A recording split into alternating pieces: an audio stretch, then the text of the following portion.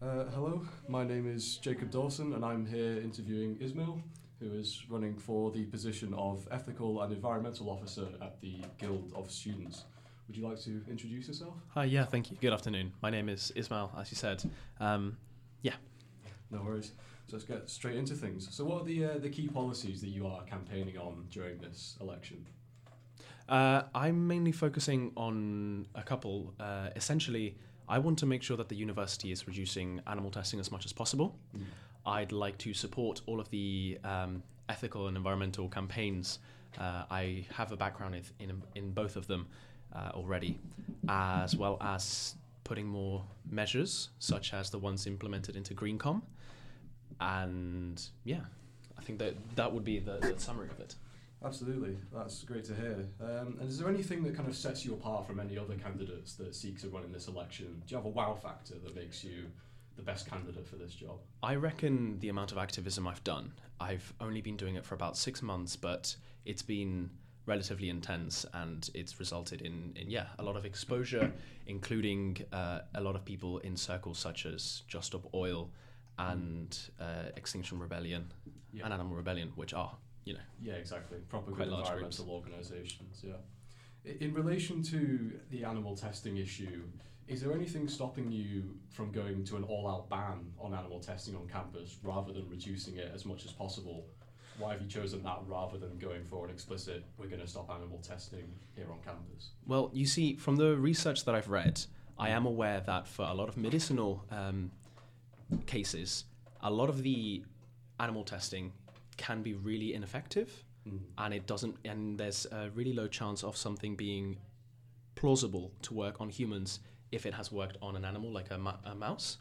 The reason why is I believe there may be some room for error within that. I believe if there is a high correlation, then it'll be a lot harder to shut that down. Ideally, I would like there to be no animal exploitation. Yeah. However, I don't think that will be something that the university will allow after the 1960s and the whole testing on animal kind of like boom. They kind of went underground, and I'd like that to not happen again if they feel under attack. Yeah, absolutely. And in regards to like sustainability, I live in the Vale Village up in Chamberlain Tower, and you have the green community down in tennis courts. Is there anything that you can do to recreate the kind of environmental measures that are in the green community in the wider Vale and the Selly Oak accommodation as well? As I think all of these measures should be rolled out as well to increase sustainability on student accommodation. Absolutely. I mean, every single building that we have there has a roof, for example, right? Yeah, exactly. Why not plaster them with solar panels? Yeah. We're seeing insane amounts of efficiencies in all of these things, and they don't just have to be led by the university. We can also try to get societies and even smaller departments of the university to try do things such as small vertical scale wind turbines and try new things like that. Yeah.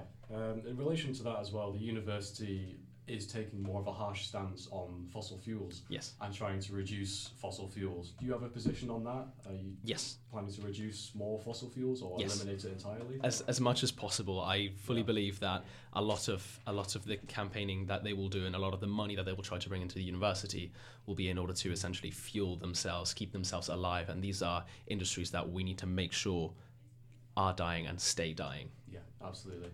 Staying on the topic of money, obviously the UCU strikes are ongoing currently with the lecturers, or many lecturers here at UOB going on strike over pay and pension disputes and working condition disputes.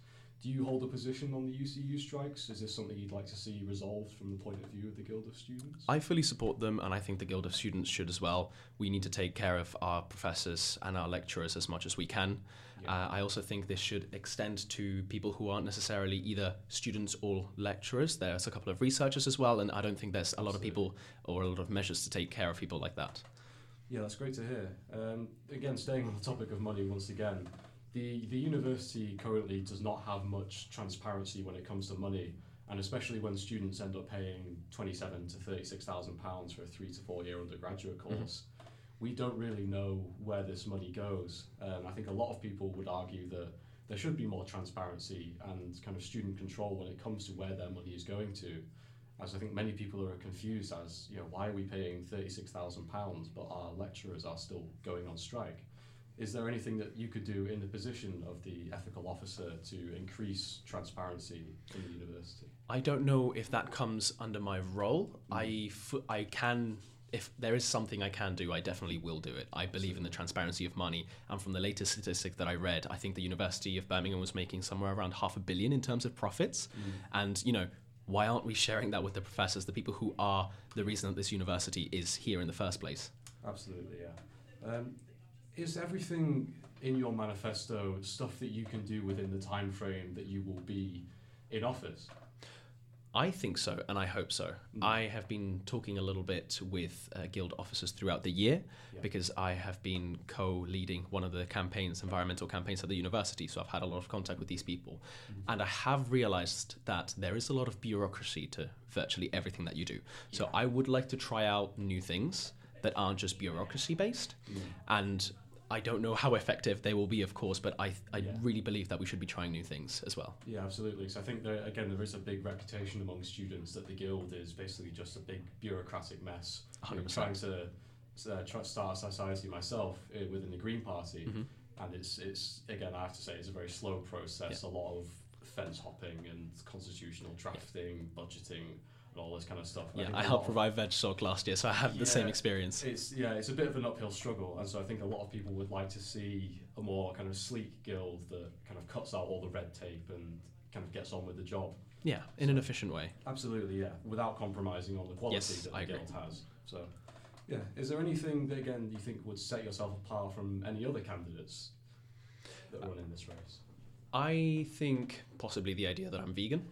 I don't know who the other candidates are, but I believe that may be one of the factors that sets me apart. Absolutely. I've dedicated myself quite a lot, and as well, my current job, so I'm currently doing work experience, and I'm working in the recycling sector. So that means I'm exposed to essentially what happens at the end of life of things from a legislative standpoint, from a physical standpoint, and from an engineering standpoint. Yeah, absolutely. Especially on campus as well, there is definitely a rise in veganism, vegetarianism, and especially allergy-friendly things. Myself personally, I'm allergic to eggs, and so it's often quite difficult on campus to find foods that are without mayo, for example, and I can eat without dying. So Yes.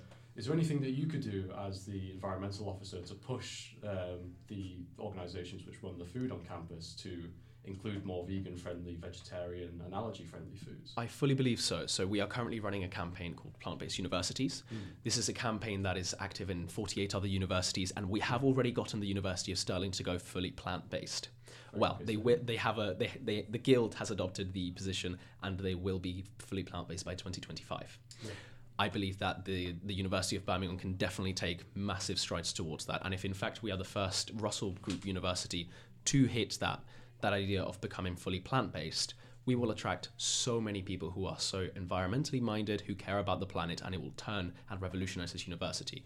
Absolutely. I think setting an example as a Russell Group university, being in the top 15 Russell Group universities in the country is something that we should definitely take action on. Yeah, I guess to round off, is there anything fun about you that would make you a good addition to the Guild? Anything that sets you apart from, say, your predecessor? Anything that would drive you to make these positive changes? I think I'll be a little bit harsher. I'm a very direct person, and I like to get things done. Yeah. So I'm down to even start up some protests around the university if that is what the students want, and that is what we believe will get the change done. Absolutely. I was at the UCU picket lines today discussing the possibility of setting up a kind of student solidarity movement between the Marxist Society, Green Party Society, and the Labour Party Society, and potentially even resorting to protest if that's what it takes. That sounds amazing. I think a lot of people would appreciate a more hardline stance, getting things done and getting things done quickly. Yes. Because we are definitely in a time of crisis within the climate crisis and rapid strike action across the country. 100%, and I believe the Guild supports that. If you go through the bylaws, they actually say they support direct action, and this is one of those things that we can be proactive on as Guild members and as students, supporting our professors. Absolutely. And with that, I think I've run through all my questions, and so I think we'll draw this to a close. That's wonderful. Other than that, thank you very much for taking your time to speak to me today, and good luck on the campaign trail. Thank you very much. Have a good day. Thank you very much.